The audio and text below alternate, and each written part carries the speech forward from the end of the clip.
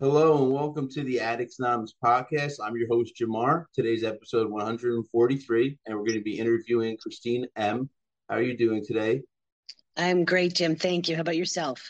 I'm doing well. I'm excited to get going here and do this. So, tell me about your childhood and growing up. What was that like? It sucked. um, it, it was rough. Even in elementary school and middle school and especially high school, I never was part of any of the crowds, any of the in crowds. I did do sports finally in high school, but by then, I was the fat girl on the playground. I grew up with four other boys, two brothers, two older uncles. I had to deal with a lot of trauma that I did not realize until just a few years ago from before I was even four. There was a family member that molested me for quite a few years, which I didn't know. Being, the only girl, I was a tomboy, so I always had to fit in and do the boy things. Being around boys all the time when I was 12, 13. My uncle, who was a year older than me, actually raped me. So that was not cool. Um, and obviously the the traumas that I had to go through pretty much forged my my lifestyle that definitely came out, not just the addiction to drugs and alcohol. Sex became the only way that I thought I was supposed to be loved because that's what I had been taught throughout those times. We're there. We're pretty much getting ready to go into, young adult, and see. So I met my first husband when I was 21, my first child at 22. Great father. Go ahead. You look like you have a question. Yeah, I was going to ask, what was the first age you ever used anything? Well, okay, so I lost a brother when I was 16 years old, and he was 11 months younger than me. The reason I stayed away from everything was because he ended up being addicted to alcohol at 10 and 11 years old. Although I did smoke cigarettes at like 10. Both my parents smoked, both sets of grandparents smoked. Um, so I started smoking very early, got caught at like 14 or 15, had to do the typical sit down in front of dad at the table, smoke a whole pack of cigarettes. Okay. And of course, yeah, okay, dad, I won't smoke. I got sick as a dog, but not, I mean, it was a chain smoke. And I think maybe I got through half the pack, and my father realized it wasn't doing any good. I wasn't getting he wasn't teaching me any lessons.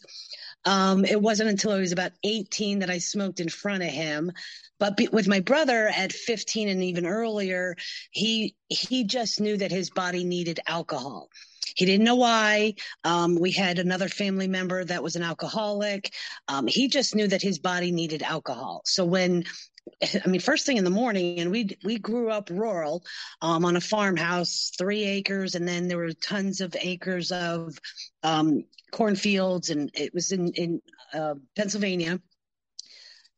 He would get up. We'd get up early in the morning, and he would get a tall tumbler and fill it 3/4 of vodka, and the rest was orange juice, and then put it in some sort of container, and that's what he took to school, and that's what he learned to survive on.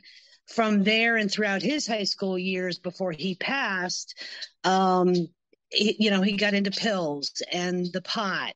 And so I, being the eldest of three children, I was the one, if any of my brothers got in trouble, I got the beating for it. If any of them did anything wrong, I was punished for it because I should have been the one to keep an eye out for them and keep track of them and make sure they stayed out of trouble. So it was even when I went to college, I went, shortly after high school, I graduated.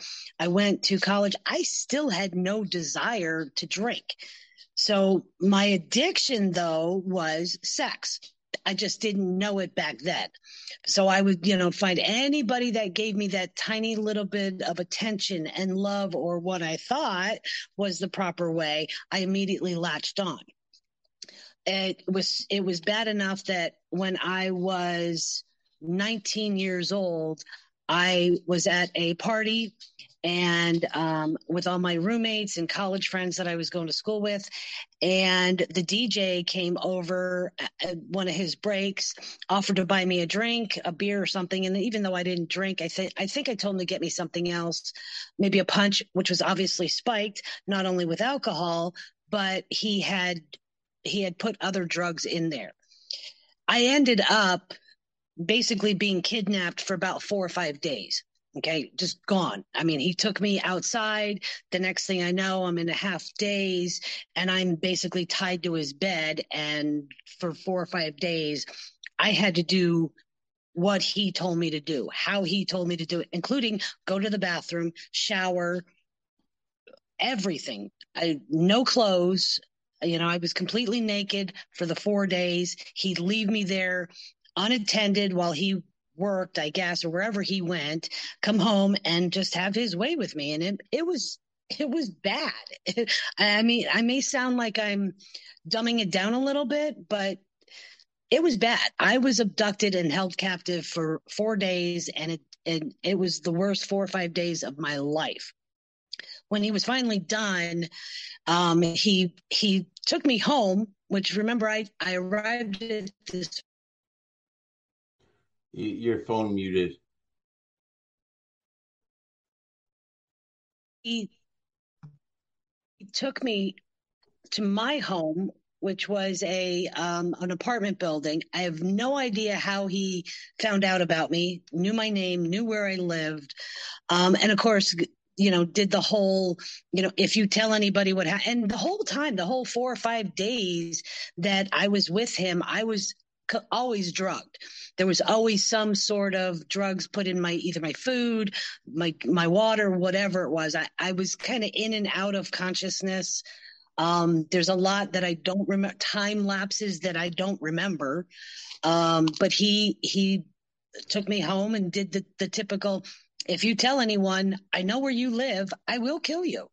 And being 18, 19 years old, I believed him. Here I was in the situation, and I had no clue how did, once I could finally get out of the fog, I didn't know how much he knew. He dropped me off in front of my apartment building. You start to think, okay, how do you know where I live? Did he get my driver's license, my purse, my ID? How much did he know? How much did he not know? It was pretty scary. It was pretty scary. I ended up not answering the door, not answering the phone for an additional, not even going to class for an additional maybe 4 or 5 days, because I was scared. And and every time I'd open the drape, I could see his vehicle out front. He would do drive-bys on the street. Why do you think that was? Why do you think he was doing drive-bys if he had already let you go? I have no idea. To this day, I still have no idea. And that was, 30 some years ago, even longer, 38 years ago. It was scary. It was, it was very scary. I can only imagine. And being so young and not knowing, here I am I grew up in Pennsylvania, but I went to school in Michigan. I'm a 12-hour drive from any family. There was no family there. It was just the people I had gone to school with that I made friends with there. I wasn't seeing anybody really up there. I mean, I was completely vulnerable, and I did not know any better. I didn't know who to talk to, who to turn to. I wasn't friends with anybody other than, and even then I felt so guilty and ashamed of myself that I couldn't answer the door. I didn't go to class, as I stated. I isolated.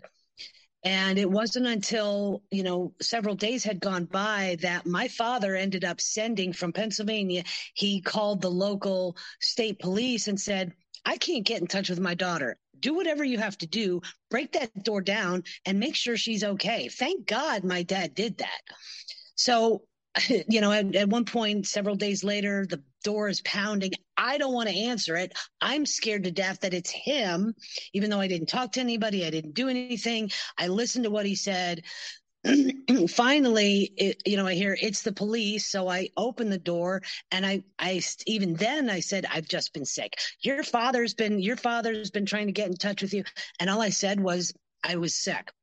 But I was stayed in bed for 3 days, 4 days, whatever it was.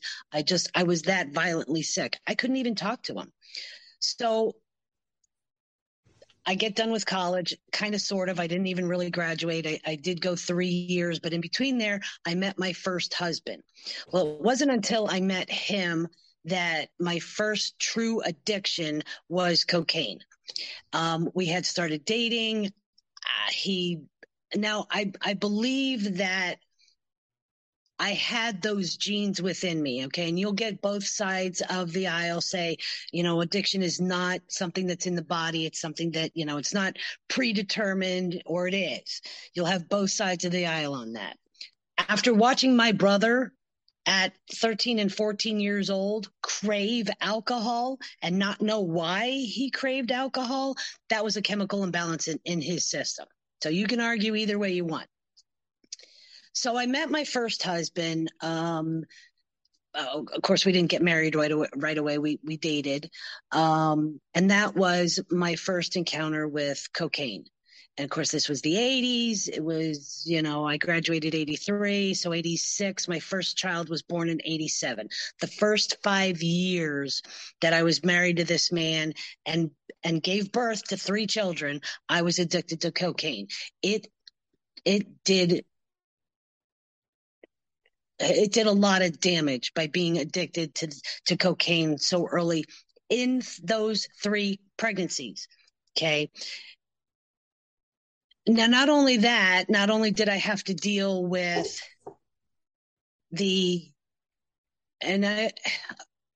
so my first son was born, and 4 years later, my second child came along, and I was still doing cocaine. Before I became pregnant with my first one of my first husband's friends came over to the house and said, "Hey, can you go get me an 8-ball?" He said, yeah. He went to the dealer, and we were not married when this happened. So he left, and it was a good 30 minutes just to drive to the dealer to go pick up an 8-ball. The minute he left the apartment that we were in, his friend stayed behind. And I had known his friend. I had, just through, knowing my first husband, the boyfriend before he was my husband, I knew who this guy was. As soon as my first husband left the apartment, got in the car and drove away. And because we had already, meaning the first husband and I, we had already been doing cocaine, I had no strength to be able to help myself with what happened next.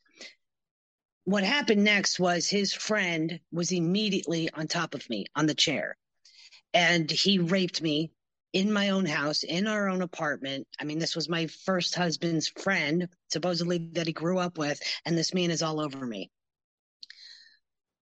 Jim, by the time my husband came back, before he was my husband, by the time he came back, at least an hour had gone. And as hard as I tried to fight this friend of his off because of the effects of cocaine, I couldn't. Okay. He wasn't that much bigger than me. He was obviously a little stronger than me.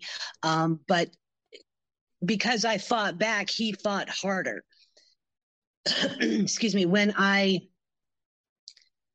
did finally get him off of me, and the only reason I think he got off was because he heard the car come back, I laid in our bed. They took care of business. They probably did a line, and he went on his merry way. When the boyfriend, the first husband, came into the bedroom, I didn't want him to touch me. And it wasn't until he turned on the light, and I had bruises from the knees up on the inside of my leg. They were black and blue and turning that ugly purple and getting that red. And he had done so much damage to my body, it wasn't even funny.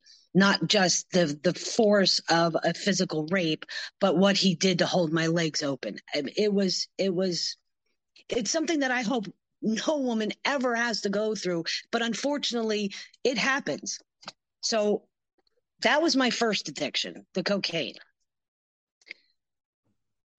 As I stated, it lasted 5 years. Obviously, we as a couple, and now we have 3 small children at home. The third one wasn't born yet. Both my parents and his parents, we got married. I was 7 months pregnant with the first one when we got married. They saw the change that was happening in us, and it's a thank God moment. But when you're living in it, it's not. It's like, how dare you? How could you? All the denial comes out. You say, no, I'm not addicted. But there was a small part of me that was like, yes, please help. Okay. I saw what it did to my children. So I give birth to my first child.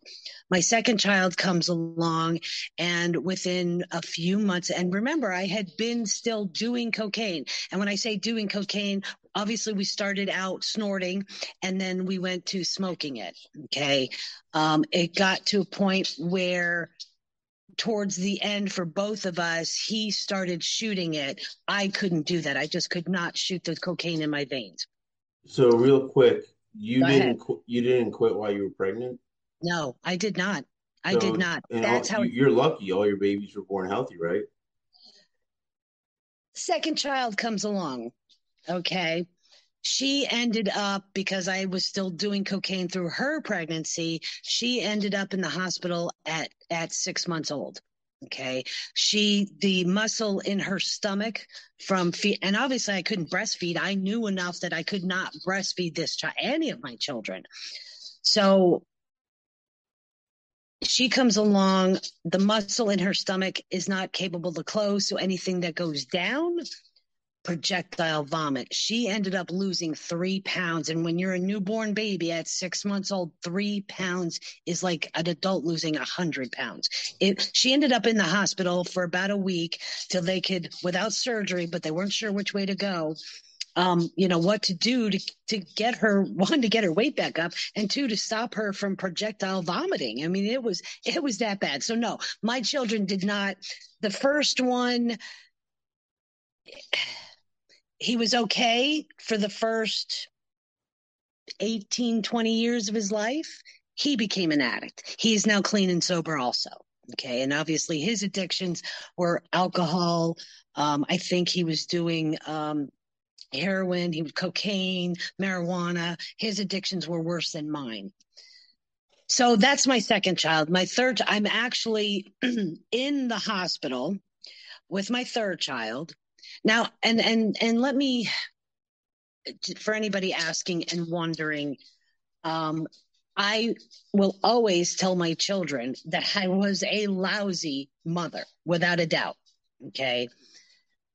But one thing I always did make sure is that they had a roof over their head, they had clothes on their back, and they had food in their belly. Okay. I always, and we're always clean and dressed. And school, when my eldest one was 5, he started kindergarten. Always made sure that those 3 children were taken. Well, the first 2 were taken care of. I did do that. So now I'm in the hospital, actually going through labor with my third child, and my OBGYN came in and said, Christine, I understand we have a drug problem, and I'm in labor, and I'm going, yes, as I'm pushing this child out. What happened was, basically they took him away from me as soon as he came out, as soon as he was born. They took him away, did what they needed to, obviously checked him more so than they would a regular child, knowing that there was a cocaine addiction going through my body. What are the chances now that he's going to be addicted to cocaine, that he's going to have to go through withdrawal? They immediately took him away. So I never had that chance to immediately bond with that child. Okay. They basically, meaning the hospital and nurses and doctors, basically said to me, you can't have your child until you sign these papers and agree that you're going to get clean and sober. At that point, the last time I used was 2 days before he was born. I immediately knew that I wanted to get help. I needed to get help. I knew that the cocaine addiction was way out of hand. It was way out of hand. And I didn't want to see, I still loved my kids. So, I mean, as a mom, you always do no matter what. But I knew that the environment and what they would grow up in was not something that I wanted for them. So they basically took my child away. It was probably good that my third one, it was probably a good 12 hours before I could even see him, hold him, bond with him. And I signed the papers. I said, yes, I even though it was 2 days before, I don't want to use anymore. I don't want to be addicted to cocaine anymore. Yes, I want the help. I will do whatever I have to do to get the help.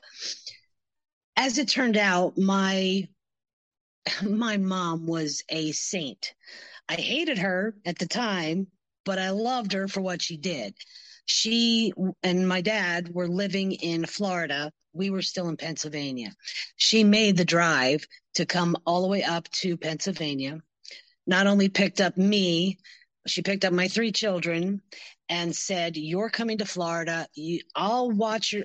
There's a brand new baby. My mom hasn't had to take care of children, I was in my late 20s by then. My brother was 11 years younger. So, I mean, it had been quite a few years since mom had a brand new baby in the house. But she was a saint. She came up, she took care of the kids. She got us. We went to Florida. We traveled to Florida. I took my rehab in an outpatient rehab. And, she was a saint. She raised my kids for the first 90 days. She was a saint. I will never take that away from her. To handle 3 small children that she wasn't prepared to, she was a saint without a doubt. And that was the last time that I basically used cocaine. And then of course we get sober, we get clean, but you know how it goes, that you basically trade one addiction for another. So the first husband and I were married 20 some years. And after we got clean and sober from the cocaine, we didn't realize that the addiction was still there. You know the saying, one is too many, 1,000's never enough. So no matter how many years we had gone without any type of drug or alcohol, we didn't know that we just traded one for another. We were busy raising a family, doing well. We had good jobs. We provided for the kids. We ended up moving from Pennsylvania then to Florida, start a new life, have my mom and dad close, have them there for support, get away from the cocaine in Pennsylvania and the dealer and everything else. So we moved to Florida, everything's good. We probably go 10, 12 years, nothing, no alcohol, no cocaine, cigarettes, yes, but that's about it. And then I think it was a New Year's Eve, and we both were kind of like, is one really going to hurt? Let's celebrate. We're doing well. That was my downfall. Taking that one drink New Year's Eve was my downfall. And I went full blown alcohol. I mean, like straight out of the bottle, like I had never stopped. Just like the saying, like I had never stopped. My kids were, they were middle school. Maybe one of them was getting ready to go into high school, and mom was a full blown alcoholic, functioning alcoholic without a doubt, but an alcoholic. I went to work, I did my job, but as soon as I came home, first thing I did was it was anything from Jägermeister, Captain Morgan's regular spiced rum. Then I, went over to silver. I mean, but it was straight. I mean, straight out of the bottle, straight into a glass, never mixed it with anything. Like the addiction never stopped. Full blown alcoholic. Obviously, it put a strain on the first marriage. Kids were getting to be, one of them was out of high school. Actually, two of them were out of high school. They had already graduated. My alcoholism, and everything that had happened in between there. And there was a shit pot of crap that happened in between with those last 10, 12 years in that first marriage. We separated. I ended up, I cheated on him. I got caught. He kicked my ass out of the house. I'm like, oh, fuck, now what? So I went on a downward spiral, totally spun out of control. For about 2.5 years, I was full blown party girl. Okay. And not in a good way. Definitely not in a good way. I'd go out I was making good money. Okay. And obviously the kids were 18. Okay. And even though I got kicked out of the house, the youngest one was just about to turn 18. And I basically said to, the first husband, I'll be damned if I gave birth to this child and I'm not paying you alimony. So, the kid's almost 18, not going to happen. So I had all this extra fun money, I could pay my bills. I was living in a dump of a hotel motel. Okay. Didn't care, no cares in the world. I still went to work every day, was making decent money, advanced in my job. But as soon as 5 o'clock hit, 6 o'clock hit, I was home partying Thursday, Friday, Saturday, and half the day Sunday. I was drinking, getting into trouble. I mean, I can't tell you how many more times that I was raped, gang raped, put in situations, drinking and driving. Finally did get caught on that. Spent the night in jail. It was bad. It was full blown bad. 2.5 years that I just let it go. I had no care in the world. No, I didn't care what happened to me. Attempted suicide twice in those 2.5 years. Why were those 2.5 years specifically bad? Did something happen to trigger that? I was single and I didn't give a shit about anything. I didn't care about life. My kids were already over 18. I didn't care. Was there something that triggered? Like, was there an event that happened maybe? Well, the fact that I had got caught cheating on my husband. We were still Okay, married. I ended up leaving. I just, I got kicked out of the house. He said, you can't stay. I'm like, fine, F you. I don't care. and that was the trigger. Okay, I got you. That was it. And like I said, I ended up full blown party girl and it was bad. It was bad. I ended up getting into situations that I should have never been in, even sober. I ended up dating guys that would not only would we drink, but he'd go get coke. So here I am addicted to cocaine again because he'd get cocaine, put it on top of marijuana. We'd smoke it that way. And I like the high. It's like, okay, I could do this. If you're paying for it and buying it, I can do it. But it got out of hand. It was bad. It was, I didn't care about my looks. I didn't care about my health. The only thing I wanted to do was get high and drunk. That's it. To kill every single pain, which is where the attempted suicide came in, because I hated life. I hated who I was. I hated the fact that I had gone 12 years clean and sober. And now here I am again doing this shit all over again. I hated myself. I hated what my kids were seeing. I hated what I did to my husband. I mean, I love the man. He was a great father without a doubt. Husband, he could have been a lot better later in the years, but I will never take away the fact that he was a great father to our 3 children. But I didn't care. I didn't care. All I wanted to do was get high, get drunk, get stupid. It didn't matter. Nothing mattered. So for 2.5 years, I didn't care. I just didn't care about anything. And then husband number 2 entered. And that was a complete fiasco. Extremely narcissistic, abusive, control freak. This one put me over the edge. Okay. Again, attempted suicide several times. The physical abuse was everything from black eyes, bruises all over my body. I got beat with a rubber mallet. I survived a gunshot wound to the head. I had a cracked wrist, a broken wrist, 3 cracked ribs. You name it, I went through the physical abuse with him.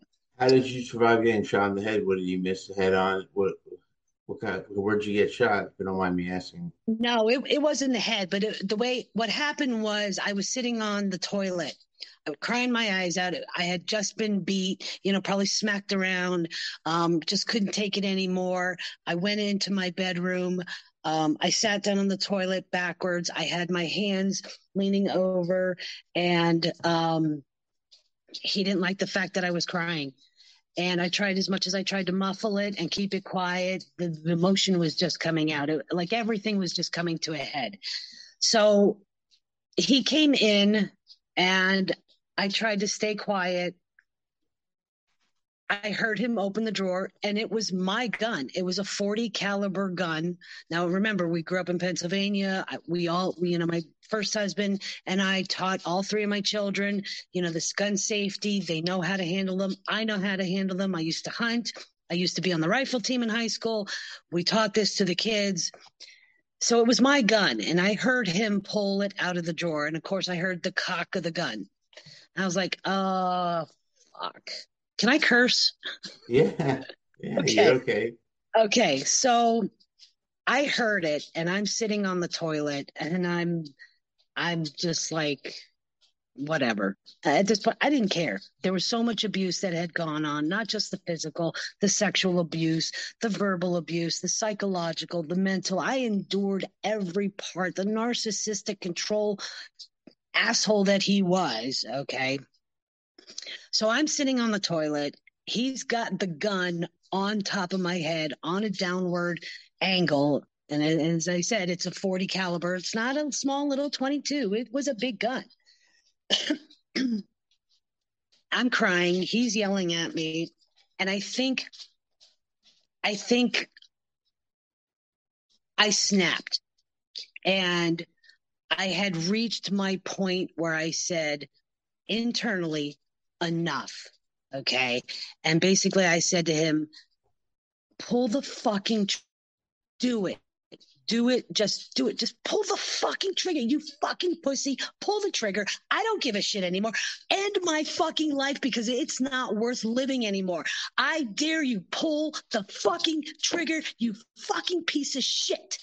I was so pissed, so fed up. Just pull the trigger. I wanted nothing to do with life anymore. I wanted nothing to do with him anymore. Just get out of, just end it. End it. And he pulled the trigger. And as I'm going deaf and my head is on fire, basically from the heat and the heat of the gun and the bullet, I can't hear anything because I'm deaf. You can smell the burnt hair, the burnt flesh, and 2 thoughts went through my mind at that moment. The first one was, oh, fuck, I'm not dead. And then it was, oh, fuck, I'm not dead. I wanted to be dead, but I didn't want to be dead. And I kind of glanced up with my eyes and I could see the huge hole in my bathroom wall. Would later then find out that it went through 3 walls. Excuse me. And I'm still trying to regain hearing. I could feel the blood trickling down the side of my head.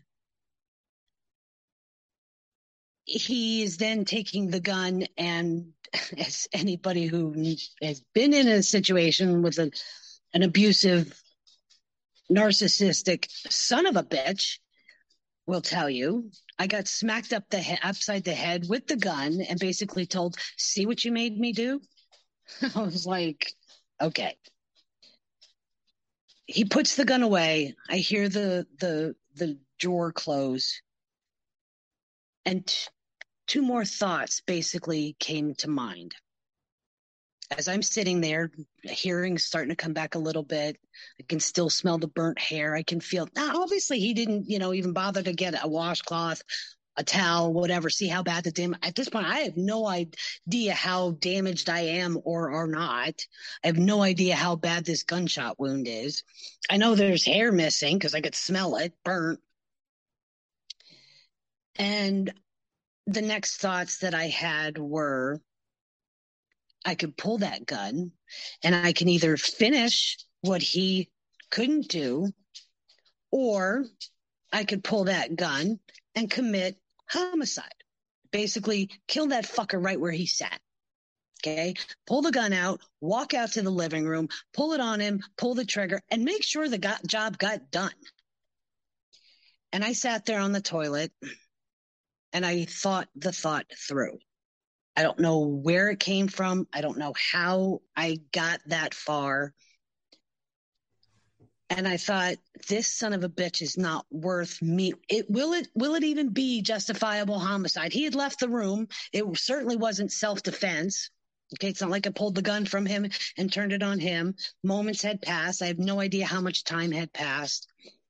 And I thought, this son of a bitch is not worth me going to jail, losing my children, having to explain to my then adult children, they're still adults, but my adult children, what I did, why I did it.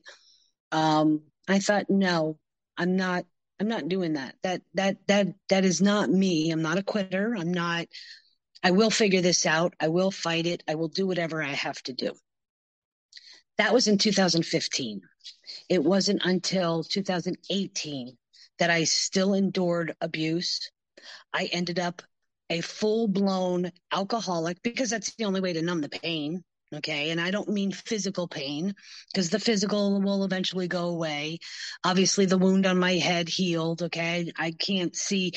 I couldn't go to anybody and say, hey, how bad is this wound on my head? It's not like I could go to my kids. I just took some extra hair and put it over there. I have no idea if there's even a scar there. Eventually, obviously the hair grew back. But I became a full-blown alcoholic, okay? So bad that it put me in the hospital just to be able to numb the pain. So I ended up in the hospital, 4 surgeries. On the second surgery, when the doctor opened me up, they removed my gallbladder, my appendix, part of my colon, part of my intestine, and my whole left fallopian tube. And basically my surgeon, when I came out of recovery from that second surgery, my surgeon came to me and he said, Christine, if you take one more drink, you will die. And it was at that point in 2016 that I was like, that's a theory I don't want to test. I had made it this far in my life through everything that I had endured from before I was 4 years old, all the rapes that I had gone through in, my early preteens and then my teenage years, being abducted, being, raped and gang raped and abducted, everything. And now surviving this man, I was not going to die from cirrhosis of the liver. And they basically told me, you have full-blown cirrhosis of the liver. And the only way basically to cure this is a transplant. And you have to be clean and sober for a year before you'll even be considered for a transplant. I wasn't going to do that. With what I went through for that first year from 2016 to 2017 between the 4 surgeries. I have metal in my liver. I have a stent in there. I've gone through hell and back how many times? And I thought, I can do this. If I can survive all that, I can survive this. And that's kind of where my life is now. I got clean. I got sober. I was determined I was not going to test my surgeon's theory if I took one more drink. I ended up addicted to pain pills. Obviously, they gave me 4 surgeries. I had, I think we counted at 1.78, 82 staples from my chest plate down. I figured if I survived all that, there's a reason for it. I don't know what the reason is, but there's a reason for it. So here I am. I try and get the word out, let everybody know that this is my story.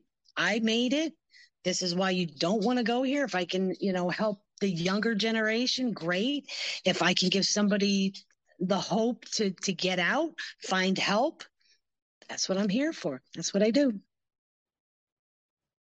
That's great that you want to help people. That's a great thing. Step 12, or for us, Yes. step 10, we have our own 10-step program, but same difference. Yep. But yeah, giving back for some reason and helping keeps us sober. It's just a byproduct of, being of service makes us feel better. Yes. That's a Yes. I great have thing. to. I have to. I can't. I do not want to see any woman go through what I went through. It was extremely tragic. I don't want to see my daughter go through that. I don't want any young woman to not have enough what I didn't have back at 18 years old and even younger than that. I want women to know that we don't have to, and men, obviously, there is a better life. I mean, everybody knows that got sober and healthy and clean, that this life is so much better than we could have Mhm. ever imagined. Absolutely. Yes. Yeah. So that's what I do. I try and get the word out and let everybody know that find help. Find somebody that can help you. Find somebody that talk to us. I mean, I'm a coach mostly for abused women, but I will help anybody that reaches out, however I need to. Always there. That's great. Thank you. Really happy for you that you're doing so well. Thank you. Thank you. You too. You too. I mean, we have to. We have to help those. Yeah. It just makes the world and life a better place, a better world. Yeah. Someone being nice and caring about others is always going to make always going to make a better world for us. Yes. Yes. Yes. I have one last question for you. Do Go you for have it. any advice for people watching and listening? Advice in general or Whatever specific? type of advice you want to give. Um, it's funny. I actually had a thought the other day that when we when we try to please everyone else and put ourselves second, third, fourth, and fifth, we end up not pleasing ourselves. And we need to take care of ourselves. We need to, and it's not a selfish thing. It's a selfless love, caring thing. If we can care for ourselves first and love who we are on the inside, and that's really, I mean, we all have our reasons why we drank, why we do drugs, why we put ourselves into situations. Fix that problem. Talk to somebody, get help. I actually said this morning that we are stronger when we admit our weakness. So admit your weakness because it makes you a strong person to find and seek that help. That would be my advice. Awesome. Thank you. You did super great today. Thank you. Thank you for having me. No, it was a pleasure. So sit tight. And for everybody watching and listening, if you like what you saw and heard, go below, give us a like. Also, subscribe so you can see when we upload new videos. You can check us out on Twitter, Reddit, Instagram, Facebook, and TikTok. And you can also check out our website, www.addicts-anonymous.com. There you'll find plenty of resources as well as some free literature. That's all we have for today. I hope you enjoyed it. And until next time.